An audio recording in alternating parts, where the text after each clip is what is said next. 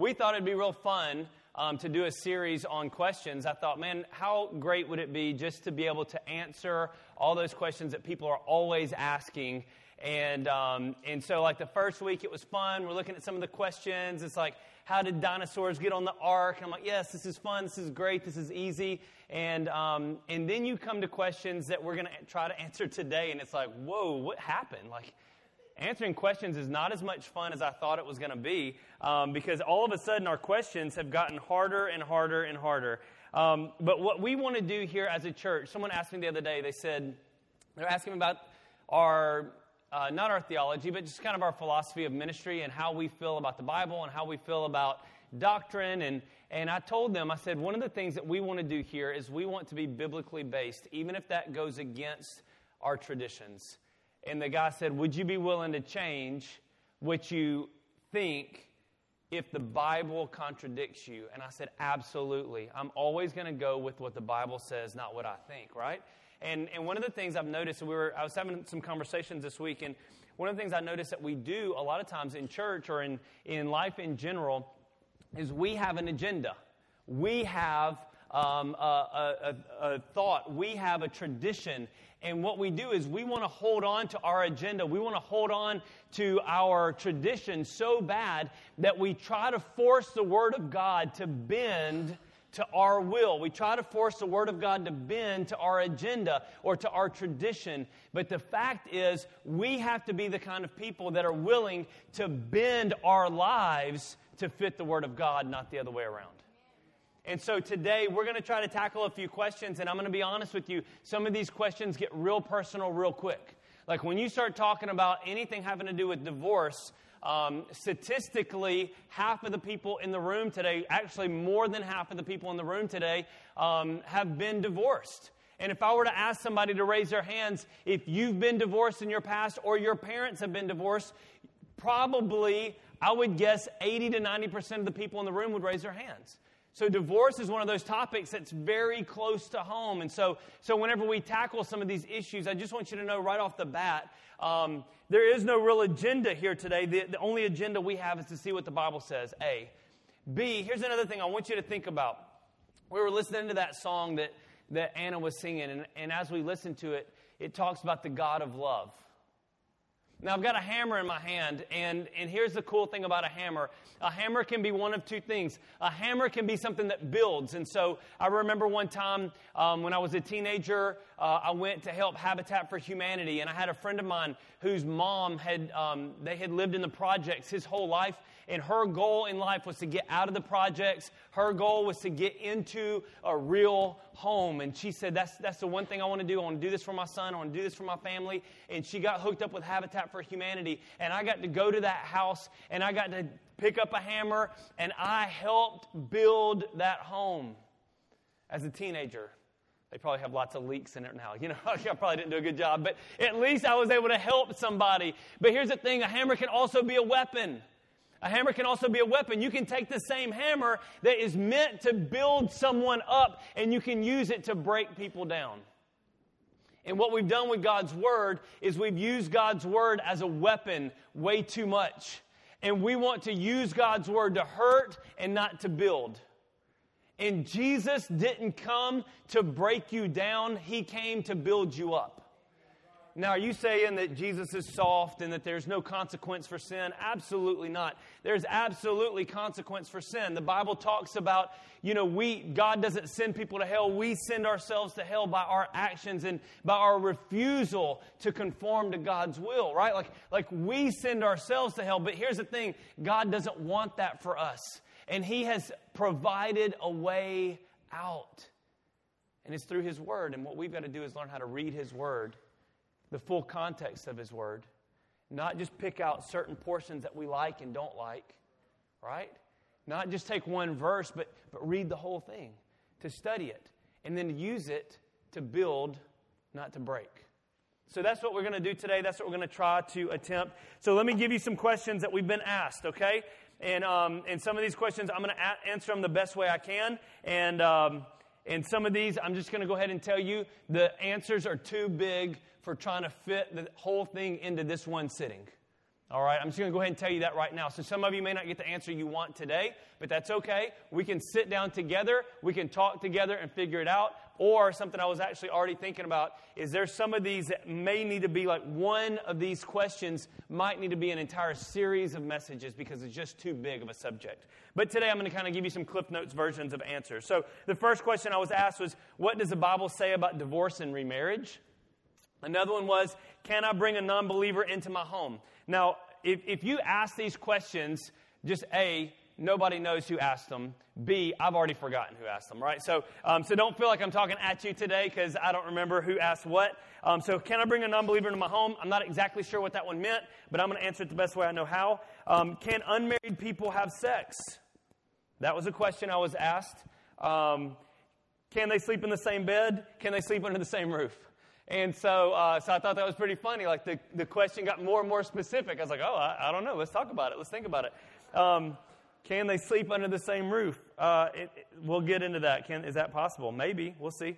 What does the Bible say about homosexuality, gender identity, and how do I talk to other people about that? That's a big one. And then how do I overcome sexual temptation? So these are the 5 questions we're going to try to tackle today. If we can get to all of them, we will. But I want to, before we get into this, let me see how I want to do this today. I kind of want to answer all these, but I've written down a couple of things that I want you to think about. Let's look at your notes. These aren't going to be on the screen, but they are in your notes at the very bottom or the back page of your notes. I wrote down just 7 quick truths, biblical truths about relationships in general. I just want to read these to you and let these kind of be a kind of like a jumping off point for the rest of the message. So one biblical truth is biblical marriage is a union of one man and one woman. So we get that, and I'll talk about it in a few minutes, but we get that from the book of Genesis. Before the law was ever given, before people say, oh, well, that's Old Testament, Gabriel. Okay, this is before any laws were given. When God created man and woman, right off the bat, He presents woman to the man. Like whenever I do a wedding ceremony, a lot of times it's the father of the bride presents the bride to the groom, right? And in this case, the Bible shows us that God actually brings Eve to Adam and presents her to him. And in the book of Genesis, they call them man and wife. It doesn't just say man and woman, just in general that there was a woman there. It says man and wife. In other words, there is a connection, there's a union, there is a covenant being established by God with these two people. So you need to understand that right off the bat. Biblical marriage is a man and a woman being married, right? Coming together. Here's another biblical truth. Sex within the covenant of marriage is holy. We'll get into this also, I think, in the notes. But the Bible says that the marriage bed is pure. So what happens within the context of a marriage is holy. It's good. It's okay, right? It's allowed. But the Bible also says that sex outside of the covenant of marriage is sin. So there's no place, and we'll get into the details in just a minute, but there's not a place in the Bible where it says that having sex outside of marriage is okay.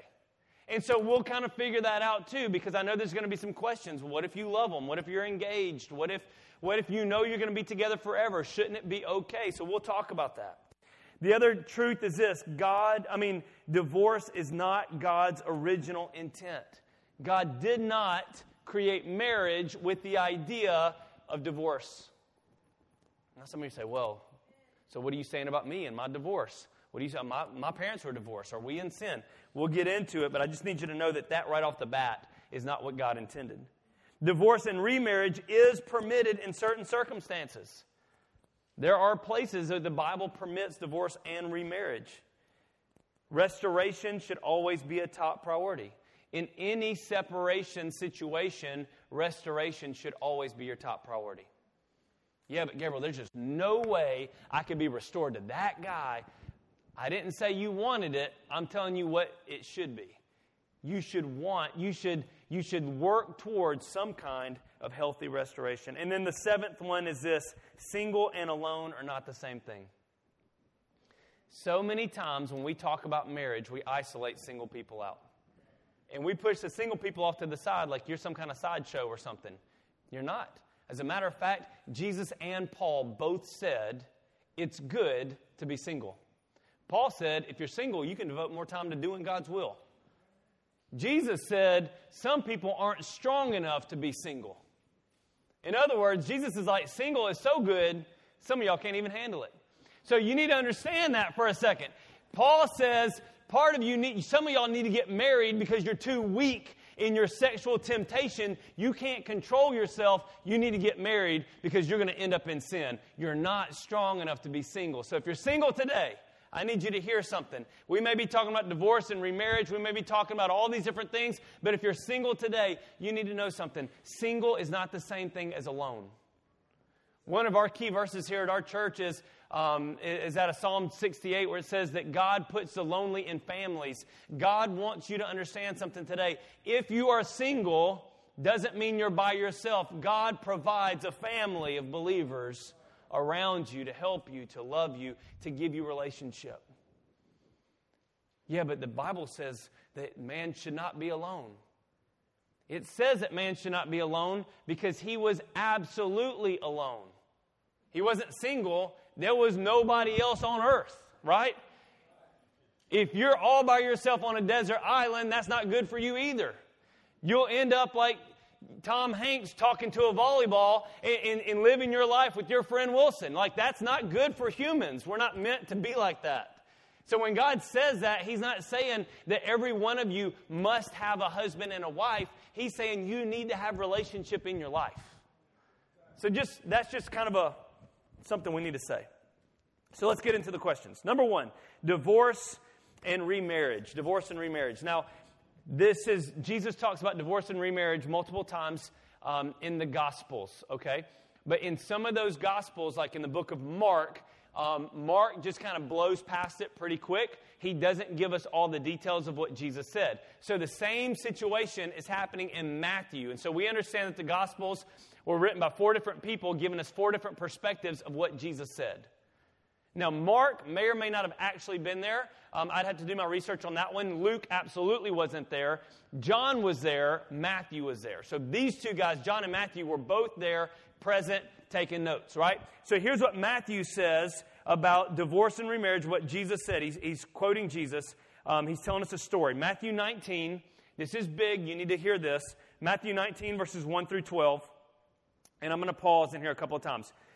When Jesus had finished saying these things, he left Galilee and went into the region of Judea to the other side of the Jordan. Large crowds followed him. If you're underlining today and you're a little bit of a nerd like me, underline large crowds. That's a big deal. Large crowds followed him, and he healed them there. Verse 3, some Pharisees came to test him. Underline test if you're underlining today. They asked, is it lawful for a man to divorce his wife for any and every reason? Let's pause. So here's the problem. Jesus has what following him? What did we just say? Large crowds, right? Now the Pharisees are also walking along, checking Jesus out. They're seeing the big crowd. Here's the problem with the Pharisees. The Pharisees are saying, hey, we don't have large crowds following us. So what happens? They get jealous. So what do they want to do? They want to trap Jesus, right? The Bible says test. Another version says trap. I like the trap, right? So Jesus comes in. The Pharisees come over to Jesus, and they trap him. They're trying to trap him with this question. And the question is it lawful for a man to divorce his wife for any and every reason? Any and every reason is the key part of that sentence. Because what they're doing is they're referring back to Deuteronomy chapter 24. Now check this out. Deuteronomy 24 verse 1. The Bible says this, if a man marries a woman who becomes displeasing to him because he finds something indecent about her, he writes her a certificate of divorce, gives it to her, and sends her from his house. So there were 2 rabbis in the Jewish culture that tried to figure out Deuteronomy 24:1. One rabbi was named Shammai. The other one was Hillel. Now, one of these rabbis, and I get the 2 confused. I'm sorry. We don't need to get into the weeds here. But one of them focused on the word indecent. One of them focused on the word displeasing. The one that focused on the word indecent understood that the word indecent meant sexual sin, right? He understood like the actual word in the Hebrew for indecent means to expose your nakedness. In other words, it was a place where you could divorce based on the fact that your spouse had become indecent with another human. Now, I know we got teenagers in here today, and I'm sorry. I'm going to be good, but I'm just letting you know that that's the Bible says this. The other one focused on the word displeasing.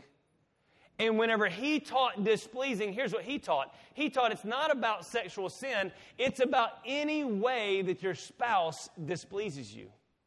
Even to the point of, I don't think my wife is as good looking as that woman over there. She displeases me. Here's a divorce paper.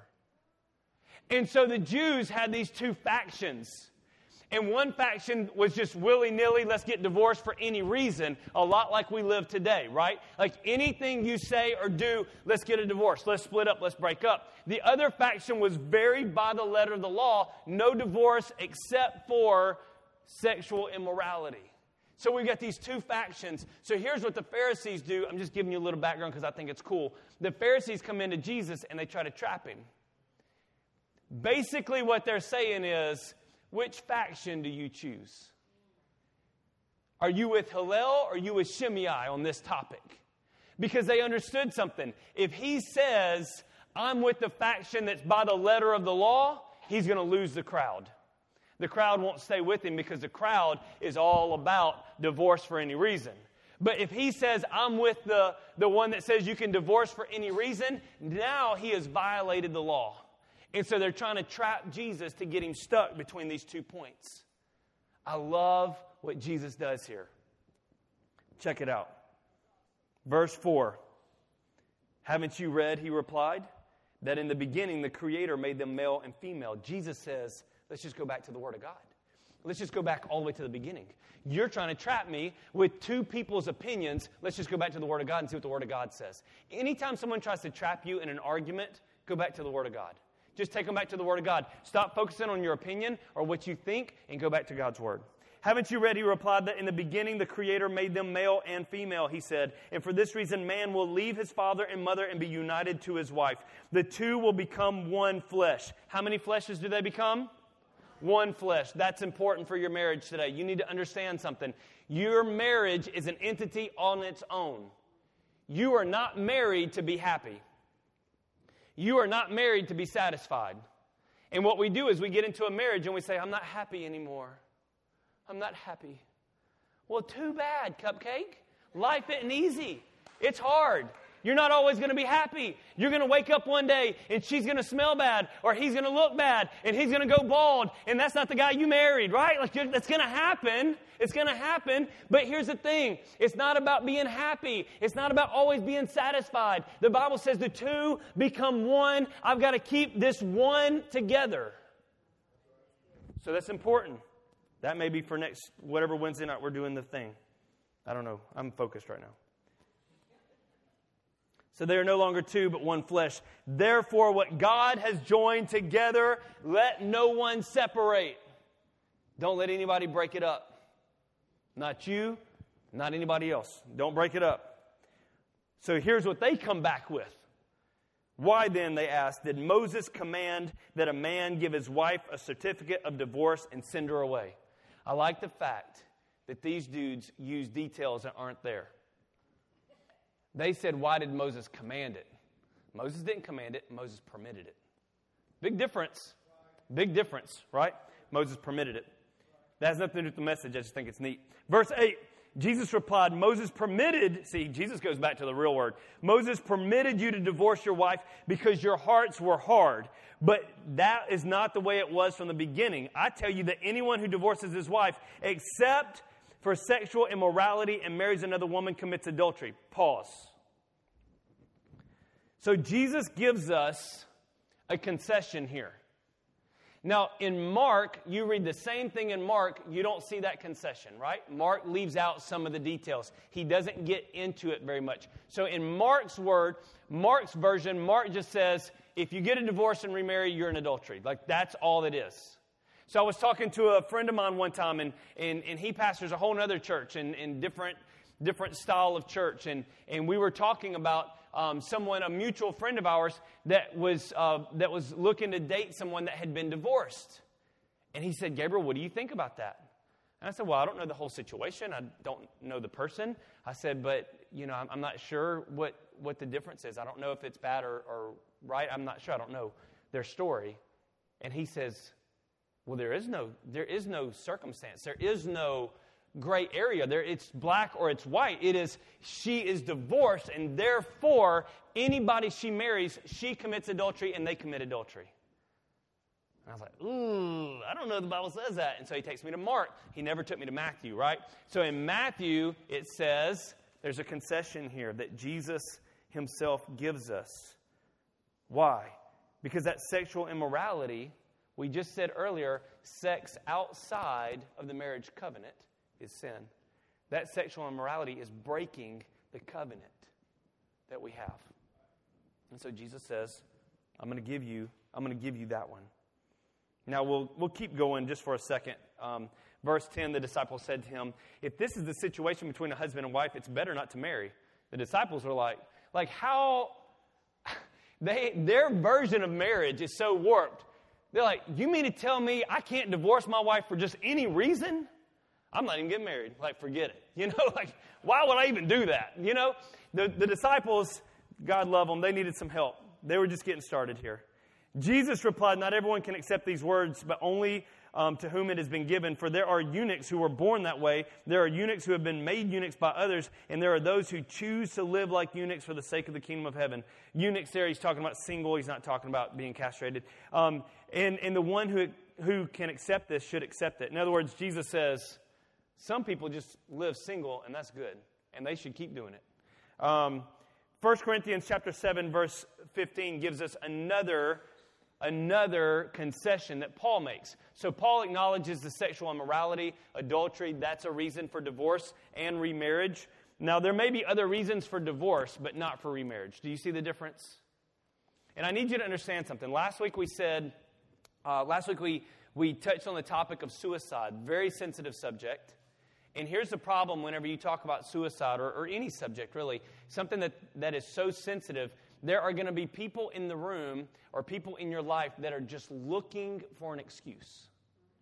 There are people, not in this room, you guys are all really good and holy, but there's people watching online today, I'm sure, right, that are not as holy as you are. And they're in a relationship right now that they just don't like their spouse. Like, it has nothing, there's no sin, there's no problem, there's no issue. They just don't like them anymore. And because they don't like them, they're looking for a way to get out. And so they're hoping that I can say, here's a reason for you to divorce and go marry somebody else. There are people, I've seen people in churches, pastors, I've seen it, that wanted to marry somebody else, and so they looked for any reason they could to divorce their wife so they could get married. Now you see why it's called adultery, right? It's called adultery because that person, that man, let's say, take the man for instance, that man is wanting a divorce not because there's an issue. He wants a divorce because there's somebody better looking on the other side. So therefore, Jesus says it's adultery. Why? Because your heart isn't right. You don't want the divorce because they're sinning. You want the divorce because you want somebody else. In your heart, you've already committed adultery, and you're just looking for a legal way to get what your heart desires. So understand that today. When we talk about divorce, we're going to say there are ways that you can get divorced. The Bible says that. But there are also places that the Bible says once you divorce, you should remain unmarried. I don't want to say that, but that's what the Bible says. Now, it says in a case of adultery, you can get remarried. Paul says if you got two people that are married, that one's a believer and one's not a believer, and the non-believer chooses to leave. He said, that's fine. If the non-believer chooses to leave because they don't, they're not with you on this. So in other words, it's not a matter of I'm a Christian, I'm married a non-Christian. It's a matter of we were both non-Christians, non-believers, and I decided to become a Christian, right? And especially in this world where you've got these very pagan, lifestyles. Here in Alabama, it's a little bit different. Everybody's a Christian in Alabama, right? And so, but here they weren't. And so whenever they get married, one of them gets saved, and the other one's like, "Yo, you're crazy. I'm not doing this, and I'm out." Right? And Paul says if they leave you because you're a Christian, that's like persecution. You can't help that. That's okay. It says, but if the unbeliever, 1 Corinthians 7:15, but if the unbeliever leaves, let it be so. The brother or sister is not bound in such circumstances. God has called us to live in peace. Paul also says, though, before that, He says, if you've got an unbelieving husband or an unbelieving wife, you should stay together if they want to stay together. Just the simple fact they don't believe the way you believe doesn't mean that you get a divorce. Thought that was interesting. Because Paul says it might be that you get them saved. So why would you leave if you've got an opportunity to get someone saved, right? You want to stay together. Here's the other thing you need to know about divorce and remarriage is that reconciliation should always be the goal. 1 Corinthians 7:10-11, to the married I give this command, not I, but the Lord. In other words, Paul's emphasizing this isn't just me, this is what God says. A wife must not separate from her husband, but if she does, she must remain unmarried or else be reconciled to her husband. And a husband must not divorce his wife. In other words, what Paul's saying there is he's saying there are some places where you divorce, where you separate, but it's not a place where you get remarried. And he says, I want you to stay unmarried for a reason, because there might be reconciliation. There might be reconciliation. Yeah, but Gabriel, how often does that happen? More than you think. I've got a friend of mine right now. I didn't ask his permission to share his story, so I'm not going to use his name. But I've got a friend of mine that just got remarried yesterday, I think. This past week, he got remarried to his wife, right? To his wife. What happened? Quite a few years ago, she committed adultery.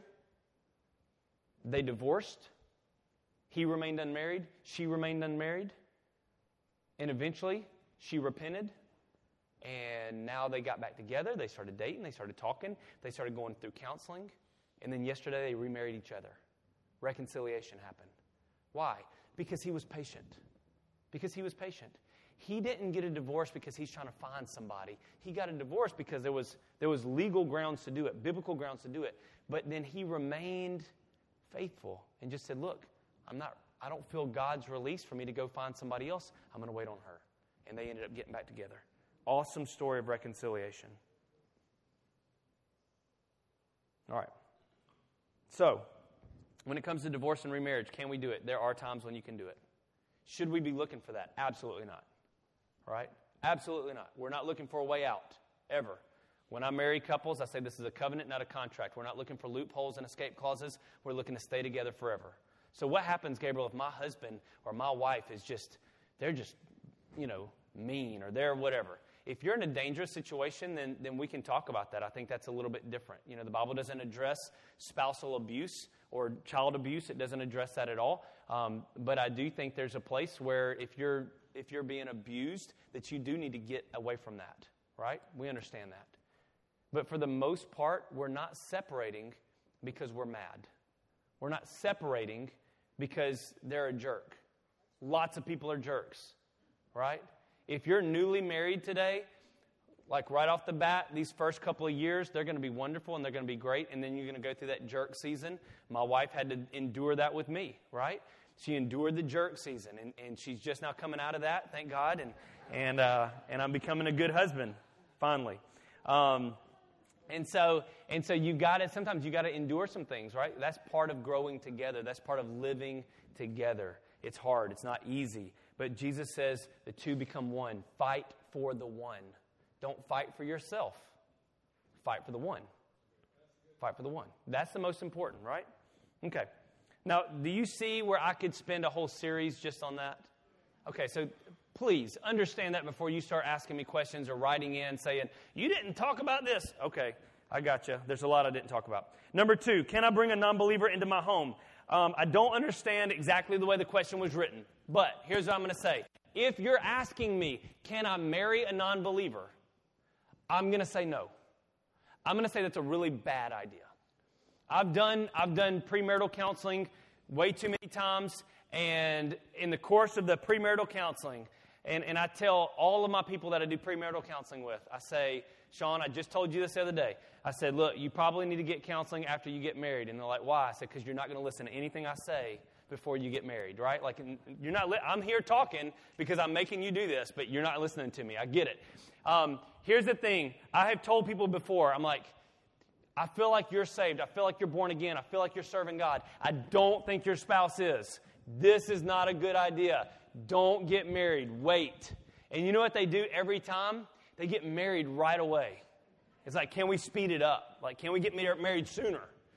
And I'm like, I just told you this is not a good idea, right? Like don't do it, and then they do it. So, here's what the Bible says. The Bible says, 2 Corinthians chapter 6, verses 14 and 15, don't be yoked together with unbelievers, for what does righteousness and wickedness have in common? Or what fellowship can light have with darkness? Yeah, but can't I have unsaved friends? Absolutely. Like we would never reach people with the gospel if we didn't have unsaved friends. But what does the Word say?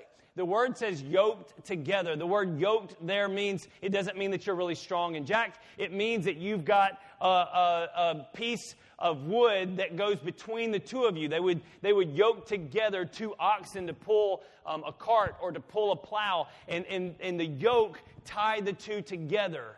And they worked together in that. So you can take this to mean a couple of different things. A, you need to be careful going into business, right? Going into business with a non-believer, because your values and their values are going to be very, very different. Not that they're a bad person, but your values are going to be different. Here's the other one. Going into a marriage covenant with a non-believer is going to be very difficult for you. Honestly, I don't see it work out very often. So today, if you're dating somebody or you're looking to get married or you're looking to get engaged, I'm going to go ahead and tell you right off the bat, you better make sure that your partner is born again. Because you are setting yourself up for a long time of hard work. It's just difficult.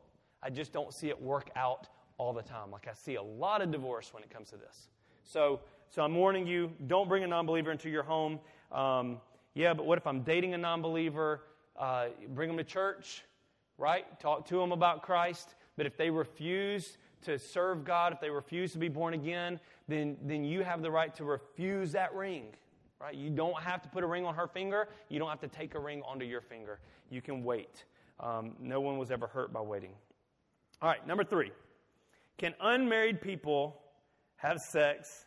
I'm laughing because I know this was a question asked to me personally. It wasn't typed up, so I know exactly who asked it. Can unmarried people have sex, sleep in the same bed, sleep under the same roof? So I had a teenager ask me one time. They said, hey, so let me ask you a question. And I said, okay. And they said, I understand that you say that people can't have sex before they get married. And I said, all right. And just FYI, most of the questions in this whole series, probably more than half, have been asked by teenagers. I think that's outstanding.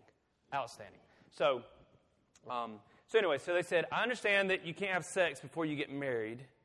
Or at least that's what you say. And I said, yeah, that's what I say. And they said, but what about if they sleep in the same bed together? Just sleep. Not like sleep, you know what I mean? But sleep. Just two human beings of the opposite sex that love each other under the same covers. Bundling. Can I cuddle? Can we sleep? I like doing this. I don't know why, but it looks funny to me. Can I sleep in the bed together? And I said, okay, that's a good question. Any more questions? They're like, okay, and beyond that, what if they sleep under the same roof?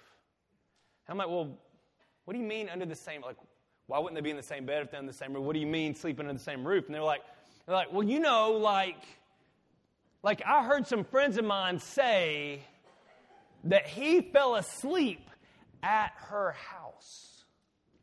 And I said, at her parents' house? On the couch? He's like, yeah. While they were watching a movie? Yeah. I said, buddy, if that's the deal, Mom and I sinned a bunch before we got married. Because Mom sleeps through every movie, no matter whose house we're at, you know? So anyway, so let's talk about it. Let's back it up. Can you fall asleep under the same roof with someone of the opposite sex? Yes. Yes, you can do that. How many of y'all are relieved now? Yeah. Can you sleep in the same bed with somebody? I'm going to be honest with you. The Bible doesn't say no. The Bible doesn't say no. So if you want to sleep in the same bed with somebody, biblically, actually, the Bible actually says that two people keep warm if they're cold, like sleeping together or whatever. So biblically, is it okay? It's not condoned. It's not condoned. It's not like the Bible says, hey, you know what you ought to do? Here's a good idea. If you're dating, the Bible doesn't say that. The Bible doesn't say that. Okay, so let's think more common sense, right? More common sense. I'm going to tell you, before we even get into scriptures, I'm going to tell you that we already told you, sex outside of the marriage covenant. We got this covenant here. Any sex out here is a sin, right? So whether that means you're in marriage covenant and you step outside to have sex, or if you're both outside and you're having sex, then that is a sin. So that's right off the bat. We got that, and I'll tell you why in just a second. But when it comes to could we sleep in the same bed, why would you want to, is my question. Why would you want to?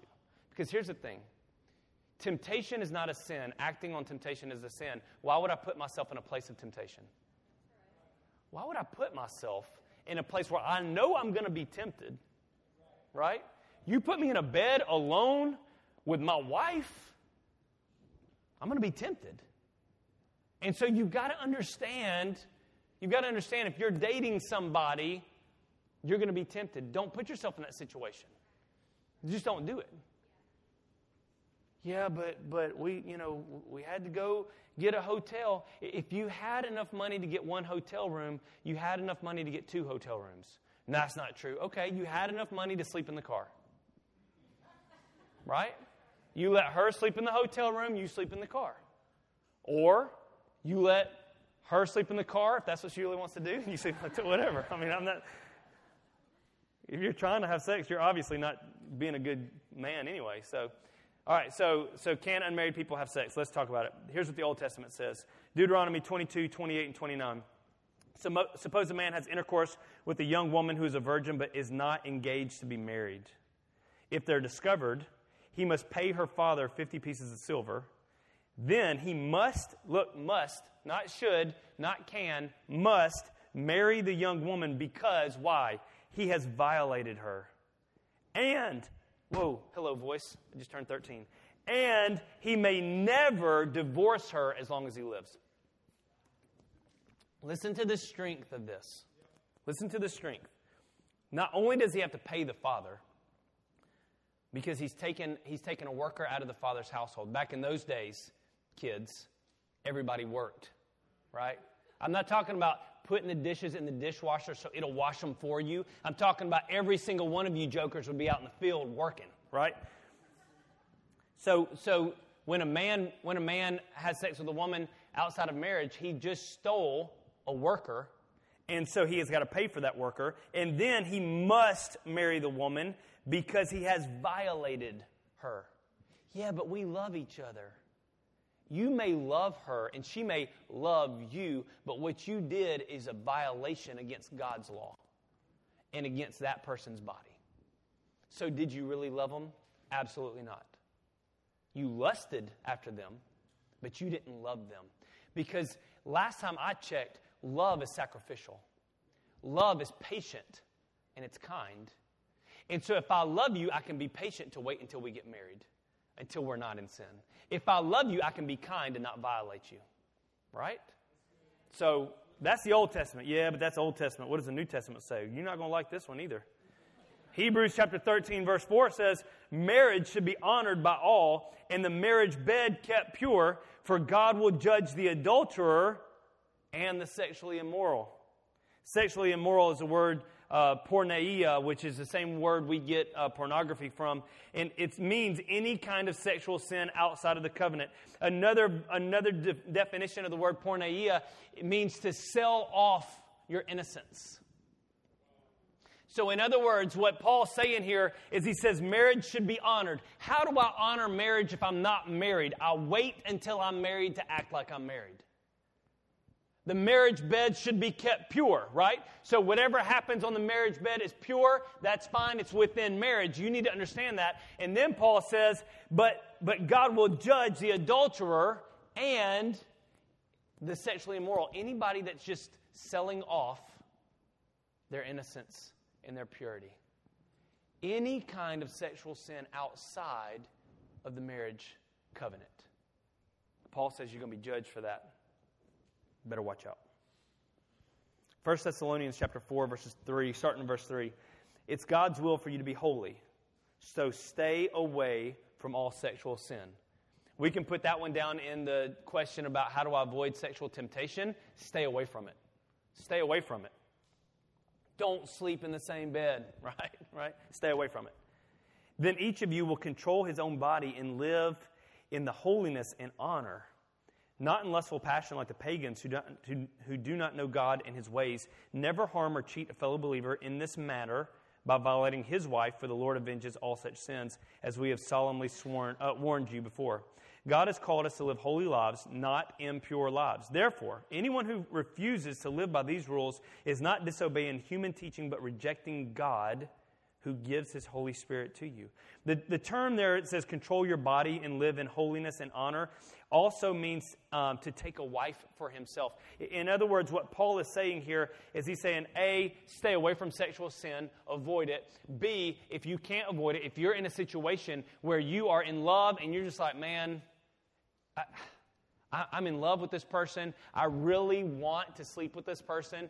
Like there's a desire there. Okay, that's great. God put desire inside of us, but you got to know how to control it. How do I control it? Paul says the way you control it is through marriage. Now, is that the only reason you should be getting married? Absolutely not.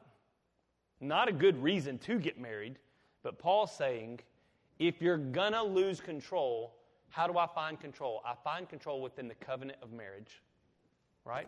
That there's a place there that we got to have. All right, I'll read one more and then we'll be quiet about that. 1 Corinthians 7, 8 and 9. So I say to those who aren't married and to widows, it's better to stay unmarried just as I am.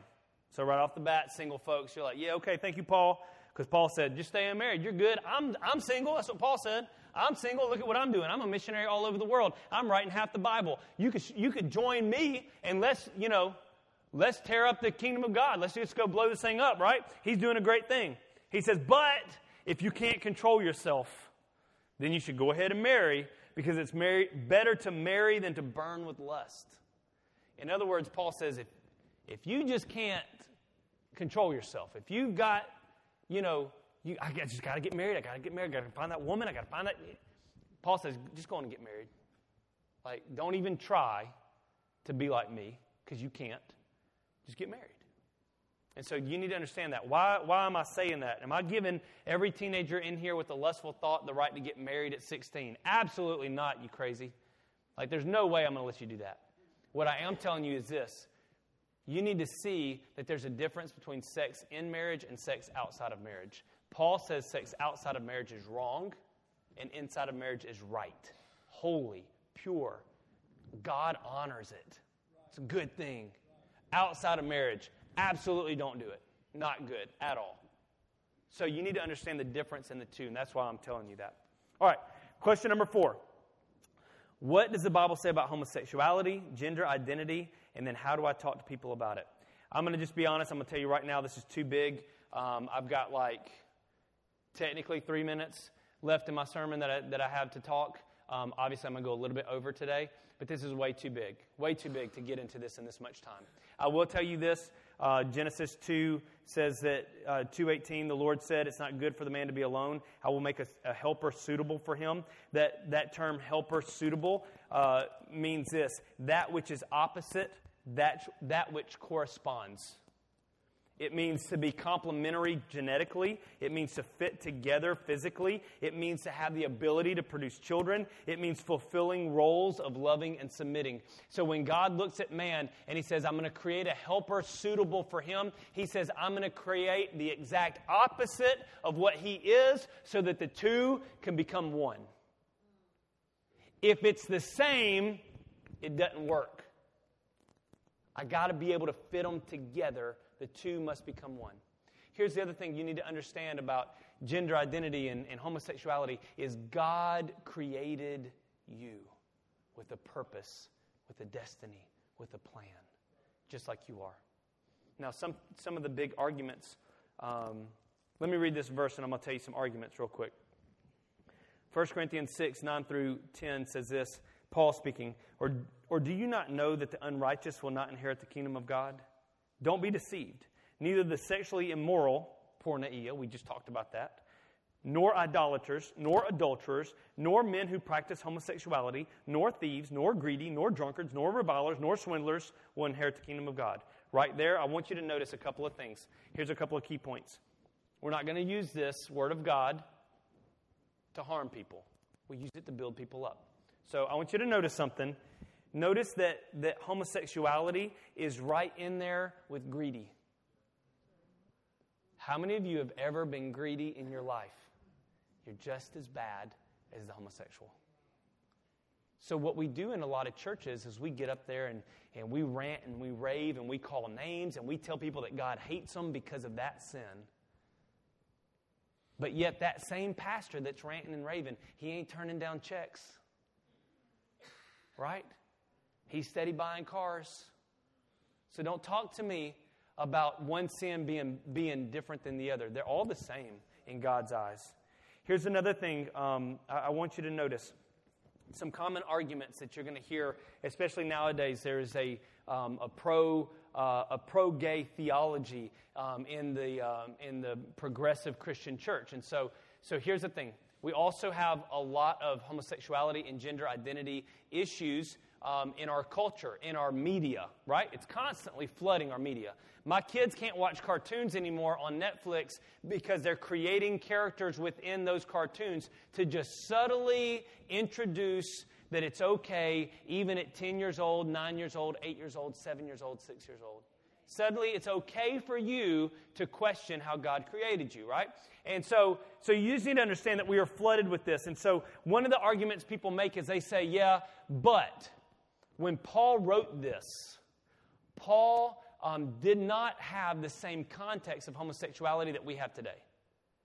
In Paul's day, homosexuality was viewed as abusive. That it was really more about older men abusing younger men, or older women abusing younger women. It was not in the context of a loving, caring relationship, a monogamous homosexual marriage. It was not in that context, and so therefore you can't use this argument. You can't use these scriptures. They'll say you can't use the idea of gender identity, of I don't understand or know that what I am. I'm confused about who I am, because they didn't have that in those days. Let me just tell you that's a lie. 300 years before Christ, Plato was writing up his theology, his philosophy of Zeus and how Zeus created man as man, woman, and mixed. Plato's theology was that whenever God created you, that He created you, some of you as men looking for women, some of you as women looking for men, and some of you as mixed looking for the same. That you don't know, you're confused, you don't understand. This is pagan philosophy 300 years before Christ. Don't tell me Paul didn't know. Paul was a very smart man. In the same time frame that Paul lived, Emperor Nero had multiple male husbands, wedding ceremonies. So don't tell me Paul didn't understand people having. There are pro-gay historians that have come out and said during this time frame that there were couples that were married, that it was very common in the Roman world.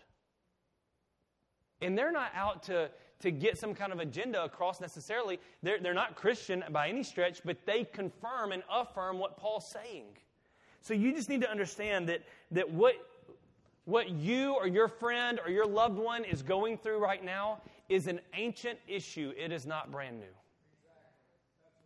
It's ancient. And when Paul talks about it, or Jesus talks about it, or Moses talks about it, they're talking about it from a place of understanding the culture around them. And it still applies to you and I today. Here's something I need you to understand today too. When you talk to someone, and look, I've done hours this week, hours of research on divorce and remarriage. I did hours of research just on homosexuality in the Bible, what that means. If you want to talk to me personally about it, I would be glad to sit down and talk to you about it. I'd be glad to pull out the 44 pages of notes I printed out just on this topic, scriptures and history and comments. I'll be glad to bring all 44 pages to you and let's talk about it. But I can't get into all of that today in this little sermon. But here's what I can tell you. If you're having to talk to someone else about it, here's what I want you to know. Number one, you've got to love people without accepting sin.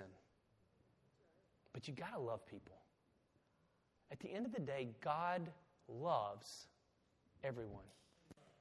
Does it mean everybody goes to heaven? Absolutely not. We just heard that greedy people aren't going to heaven, right? I've got friends that are greedy. I've got friends that are selfish. I'm that way sometimes. So I understand that I can't accept sin in my life, and I can't accept sin in your life, but I can love you. I can love you. And when we use the Word of God to break people, that's not love. You should always use it to build people up. Here's the other thing I need you to do. I need you to study God's Word. And if you need help with that, I'll be glad to give you as many resources as I have. I've got lots of them that are very Bible-based. They're not denominationally based at all. And so I would love to help you study God's Word for yourself. I think one of the downfalls to Christianity today is we depend on the pastor to know everything, and we don't know anything. I had a friend of mine one time, he went to go witness at downtown Birmingham at 5 Points, and he talked to this lady, and he starts telling her about God, and she starts quoting Scripture to him, and he didn't know what to say. She said, you know what you need to do? You need to go home and read your Bible, because I know it better than you do. He did go home and read his Bible and came back, and she got saved. Number 3, never use God's Word as a weapon towards people. Okay. Band, I told you guys I didn't know when I would let y'all come up. I'm going to go ahead and let you guys come up. Let's end this. Real quick, how can I overcome sexual temptation? 1 Corinthians 6:8. Run from sexual sin! ! Paul is screaming this word at you today. Run from sexual sin. Don't stay around it. No other sin clearly affects the body as this one does. For sexual immorality is a sin against your own body. Paul says, yes, all sin in God's eyes is the same, but sexual sin is a deeper rooted sin. It's harder to get rid of. It's harder to get free from. So run away from it. I had a friend one time, and he was struggling with his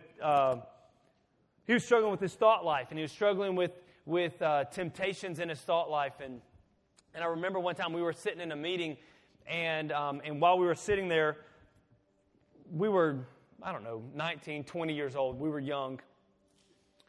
And we were being used to do some kind of drama or skit or something. And so we're sitting there, and I remember this woman comes in, and she was like, maybe the director, or she was doing something. So she comes in, and whenever she walks in, she is wearing a very tight-fitting shirt or dress or something. I don't remember. And it was very low cut. Honestly, inappropriate for the setting, right? Very inappropriate for the setting. And she comes in and she sits next to my friend. Unfortunately for him, he was really tall. And so he could see her. And I remember looking at him, and he just did like this. And he did like that again. I was like, what in the world is he doing? And y'all, I'm not kidding. He jumped up and literally ran out of the building. Went home. He didn't even stay. He didn't come back. He just left.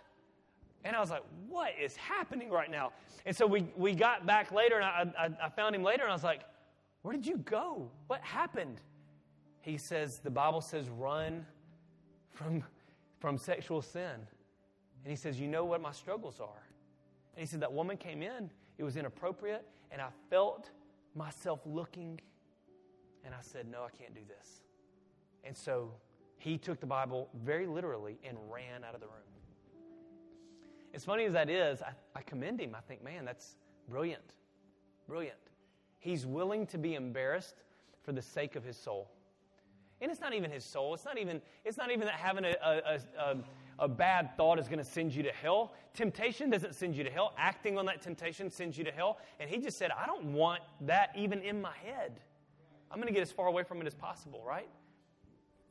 So let's end the message today. I'm going to give you 3 verses to end the message. I want to talk to you about restoration today. We've talked about a lot of sexual sin.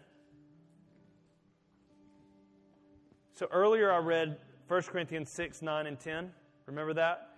Don't be deceived, sexually immoral, idolaters, adulterers, homosexuality, thieves, greedy, drunkards, revilers, swindlers. None of those people will inherit the kingdom of God. Remember that long list of bad things? Well, the next verse, verse 11, says this. And such were some of you. Paul straight calls them all out. Paul says, all these bad things won't go to heaven, and that's exactly who you were. He says, some of you were homosexuals. Some of you were adulterers. Some of you were sexually immoral before you got married. Some of you were drunks. Some of you were greedy. Some of you were selfish. And he begins to call them all out with that one little word. But here's what he says in the next sentence. But, and I love that. Whenever he throws in a but, anytime a but is in a sentence, guess what happens? Everybody's laughing. It's like, oh, but. Anytime you throw but in a sentence, here's what happens. It changes whatever is before it. Right? That's why you never say to your spouse, I love you, but. No, don't ever say that. You're going to catch a shoe right in the side of the head. Don't say it. Whatever you say, and then you say but gets changed when the but comes in. Because here's what he says. But you were washed. You were sanctified. You were justified. How? In the name of the Lord Jesus Christ and by the Spirit of our God. Anna sang a song earlier talking about dry bones and talking about the wind. What is the wind? That comes out of Ezekiel. When Ezekiel saw a valley full of dead, dry bones. And God said, Ezekiel, can those bones live? Ezekiel said, I have no idea. And God says they can. Speak to them.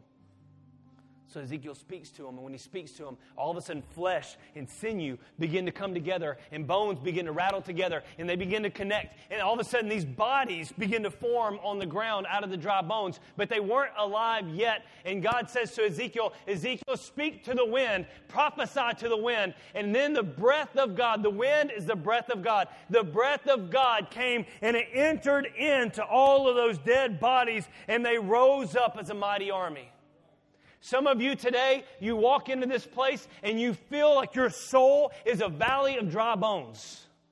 And you feel like I'm dead and I'm dry because of all of my sin. I've been greedy and I've had these homosexual thoughts and I've had these sinful thoughts and I've had sex before marriage and I've been an adulterer and you've got all of this stuff in your life and you feel like a valley of dry bones. But Paul says you've been washed. And not only have you been washed, but you've been filled with the Spirit of our God. 2 Corinthians 5:17 says, this means anyone who belongs to Christ has become a new person. The old life is gone, a new life has begun. Stand up with me this morning. Let's dismiss. So what do I do with that, Gabriel? I need you to know something. No matter how bad you were, God can wash you. No matter what you've done, God can cleanse you. I need you to know this. God can take and make you brand new, and the old is gone, and the new has come. You can walk out of this building today a brand new person. Will I still have struggles? Absolutely, you'll still have struggles. But you'll have someone living inside of you that will help you get through those struggles. You've got a family that loves you, no matter what your sin is, because we all got it, and we love each other, and we want to help you through it. But here's the other thing. Here's the other thing I think is cool. Acts 3:19. So what do? I have to repent. The Bible says this, repent then and turn to God so that your sins may be wiped out. Let's pause. Repent. What does repent mean? Repent means I got to change my mind on some things. Yeah, but you don't understand, man. I'm having these thoughts. I'm confused. Am I a boy or am I a girl? People at school call me names and they say things to me and it makes me feel like I'm less than and I'm not the man that my dad was or I'm not the woman that my mom was. I just don't like the same things. Did you know that David was one of the most manly men in the Bible? And he cried and he wrote music and he played instruments. A harp on top of all that, like the least manly instrument you can find. Right? Not the guitar. Right? Not the drums. The harp. And yet he also cut a giant's head off. Like you don't get much more manly. And walked around with it like a trophy. You don't get more manly than that. You don't have to fit into somebody's ideal manhood to be a man for God. I just need you to know something. You might have some thoughts, but I need you to change your mind. How? The Bible says think about things that are holy. Think about things that are true. What's the truth? The truth is God created you with a purpose, not to be confused, but to know who you are in Christ. Repent and turn to God. So I repent, I change my mind, I think about new things, I don't keep thinking about the old things, and then I turn to God. What does that mean? I pursue God, I go after God, I worship God, I pray, I read my Bible, I try to learn as much as I can, I try to go after Him, I try to love Him as much as I can, and here's what the Bible says: my sins will be wiped out, and times of refreshing may come from the Lord. That word refreshing there is the same idea of those dead, dry bones that were sitting there doing nothing, and all of a sudden the breath of God hit them, and they rose up as a mighty army. God is looking for an army today. He's not looking for a church. He's not looking for a bunch of sanctified, holy people to sit on some seats and sing songs. He's looking for an army to go out and tell the world about Christ. But He needs you and me to repent, turn to God, and find those times of refreshing where He can breathe His breath into us. Why don't you close your eyes this morning? There may be lots of people today that are struggling with some of these issues, and I don't want to embarrass you today. It's not my goal to break you down. It's my goal to build you up today. So today, if you say, Gabriel, I need to repent, I'm not going to ask you what you need to repent for. You know what you need to repent for. I need to repent. I need to turn from my old ways. I need to change my mind. I need to turn towards God. I need Him to forgive me of my sins, to wipe that mess out. I need to be a new creation. I don't want to live like I used to live. I want to live new. I want what you talked about, the breath of God. I want those dead, dry bones to become living inside of me. If that's you this morning, I just want you to slip your hand up. You can put it right back down, but let me see. Let me see. All right, cool. Thank you, thank you, thank you. Yes, awesome, awesome. Let's pray this prayer. You don't have to repeat after me. I'm going to pray, and you pray something like it. But we need to start off by acknowledging who He is. So today we say, Lord Jesus, my Savior.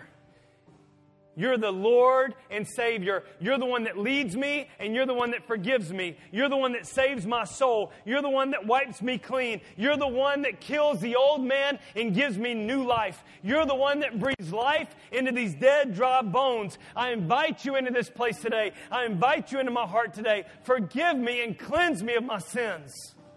I repent today. I turn towards you, and I turn away from my old life. God, today I need you. I need you and nothing else. I need you and nothing else. So I invite you into my life today. I ask you today to change me, to help me to not live the way I've been living and to live this new life that you've called me to. So like your word says, I pray that you would wash me today, and I pray that you would fill me today with your Spirit. I accept the fact that I can't get myself to heaven. I have to go through you. I have to go through your sacrifice. I have to go through your love. I have to go through Jesus Christ. I can't do it on my own. And I can't live my life the way I want to live my life. I live my life according to your word, because your word is truth. And today it's not about my truth. It's not about fluid truth. It's not about changing truth. It's about absolute truth from your word. And that's what I build my life on today. I love you and I thank you for this. In Jesus' name, amen.